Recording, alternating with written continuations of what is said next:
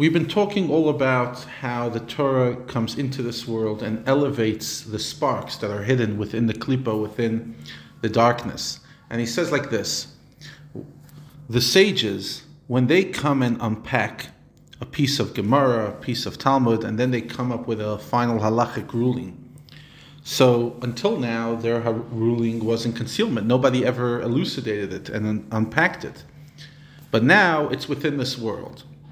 Through the clarification and the final decision of the halachic ruling, one elevates this ruling from the klipot that were hiding and covering it in such a way that it was not known at all, or that its reasoning was not clearly understood. In other words, when you come and really understand a piece of learning, you're literally you're bringing up light,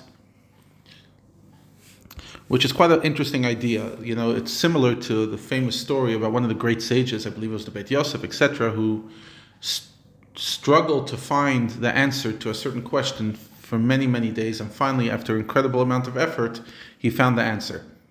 And he comes into yeshiva the next day, into the study hall, and he hears somebody saying the exact same thing that he just said, that he just figured out. The guy was saying it like it's the simple, reading of the text, as if there's no genius behind it.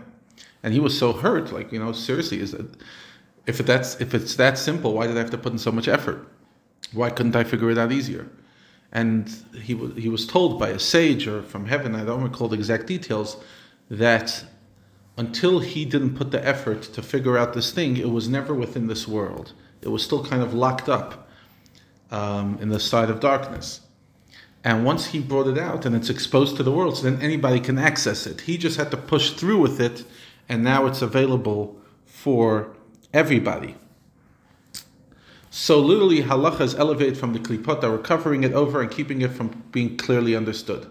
How did this halacha end up being covered by klipot? The reason behind the halachot have their spiritual source in the sphera, in the attribute of chachma, which is the highest of the 10 sphirot. When the vessels of the world of tohu, remember we said before the world that was created now, there was a world of tohu, a world of chaos, a world of incredible light, but no way to contain the light, and the vessels broke. Sparks from Chachma fell into the Klipa, into the darkness, and were covered over by them, hiding the Chachma of Torah from both the higher spiritual creatures, meaning the angels, and the lower physical creatures, souls and bodies here below, each and every one of us. So that is why the Zohar says that a difficult question in halacha comes from the side of evil, because confusion or difficulty in fully understanding all dimensions of halacha is a result of klipa covering it over. The clarification of the halachic ruling and its reasons elevated out of klipa, which is quite a fascinating idea.